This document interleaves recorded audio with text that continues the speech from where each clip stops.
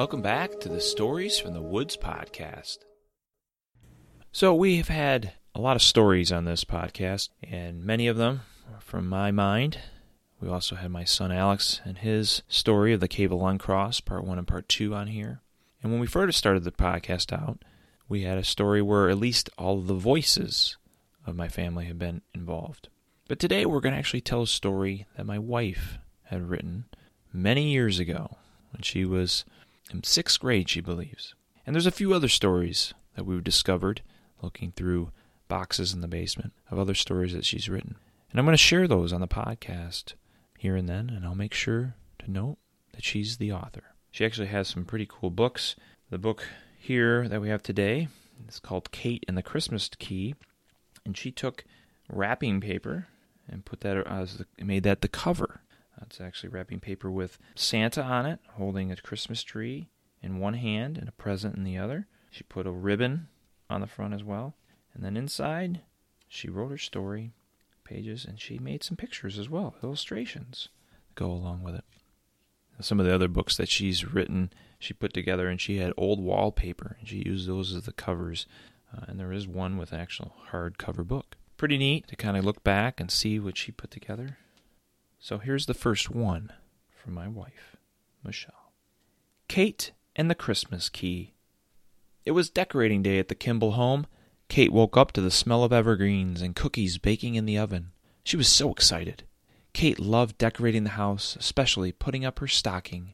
She would always check to see if Santa had left her a special gift in it. So Kate hustled to get out her Christmas stocking, and there it was. It was a medium-sized, embroidered, and had the word Kate stitched on the top. She picked it up and looked it over to make sure it wasn't damaged. As she walked over to the mantel to hang her stocking up, she heard a clink on the floor. She looked down on the floor and saw an unusually shaped, old-fashioned key. Wondered Kate. I wonder where that came from. She carefully picked it up. It was an old, heavy, rusty key. Kate looked over it very carefully, and neatly scribed on it were the words, Santa Claus. "Oh, my goodness," said Kate. "I have to call Santa and tell him. He must have this key for Christmas." Meanwhile, at the North Pole, Santa was busy trying on his Santa Claus clothes. They were all too small. His buttons kept popping off. It was December 19th. 5 more days until Christmas Eve, and Santa was as big as a balloon. He had to knock off a few pounds before Christmas in order to fit into at least one of the outfits. "I have an idea," Santa said. "I have some Slim Fast in the sleigh. Maybe if I start drinking that, I'll lose a few pounds. But I have to get the engine started in order to open the food hatch." He went to the cupboard to get the key for his sleigh, but when he opened the cupboard, the key was gone. "Oh no," Santa said. He asked all the elves if they had seen the key, and they all said, "No." He asked Mrs. Claus, the reindeer, and anyone else around who would know. Santa got the same answer, no. Back at the Kimballs, Kate was occupied looking for Santa's phone number. "I know it's here somewhere," Kate said, looking through her desk drawer. She dug and dug through all kinds of papers and finally found it. It was written on a napkin, the one she had left out for Santa one year with his milk and cookies. She had asked him for his number, and he left it neatly folded on the plate. Kate looked at the number, 444-246-8102, Santa. She went over to the phone and started dialing the number, 444-246-8102, Santa. Ring, ring. "Santa, will you please get the telephone? I'm busy making low-fat cookies for you," Mrs. Claus replied. "Okay, I'm getting it," said Santa.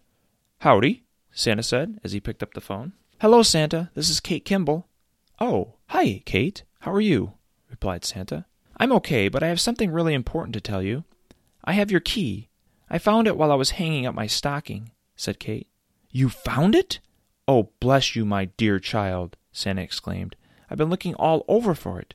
I must have it as soon as possible. Christmas will be a disaster." "When can I get it?" "Oh, you can get it any time, only there's a slight problem. You can't use your sleigh to come and get it," said Kate. "You're right, Kate. I've got it. I'll use the food supply helicopter. I've always wanted to fly it. It has great food. I'll try to be there around 6:30. See you soon, Santa said. Bye, Santa, said Kate. The hours were ticking away. It was 6 o'clock. Santa would be there very shortly. On the helicopter, Santa was having a feast, eating all the candies and cookies. He lost track of time and saw the plane going downward. He quickly got the helicopter back in gear and started heading down toward the Kimball home. Santa landed on the Kimball's roof. He got out of the helicopter and decided to go through the chimney. He got his feet, legs, and part of his thighs in, but couldn't get the rest of his body in. He had eaten too much candy and cookies and was just too fat. He climbed back out of the chimney and took a crazy jump out the roof. He landed with a splat and saw Kate rushing out the door. Where were you? Kate said. Oh, I had just some minor trouble with the helicopter, said Santa. Here's your key, Santa, replied Kate, handing it to him. Thank you, Kate. You saved Christmas. If it weren't for you, Christmas would have been terrible. He gave her a warm smile and climbed back up to the helicopter. Thanks again, Kate, replied Santa. Have a safe trip back to the North Pole. And Santa, lose a few pounds, Kate said. Santa laughed and climbed in the helicopter. He turned on the engine and flew away. Then Kate saw something falling from the sky. It was a box of cookies. Kate opened the box and saw a note. It said, Dear Kate, I hope you like these cookies. They are my favorite kind. Have a Merry Christmas. Thank you, Santa. P.S. Don't forget to leave some of these cookies out for me on Christmas Eve. Kate had gotten her gift, the gift of meeting Santa Claus. This concludes Kate and the Christmas Key. If you'd like to support Stories from the Woods podcast, you can leave us a review, make a donation using the link in the show notes, or share the podcast with family, friends, local libraries, and schools. Remember to check out our past episodes and to subscribe so you don't miss out on any future episodes. Thanks again for listening.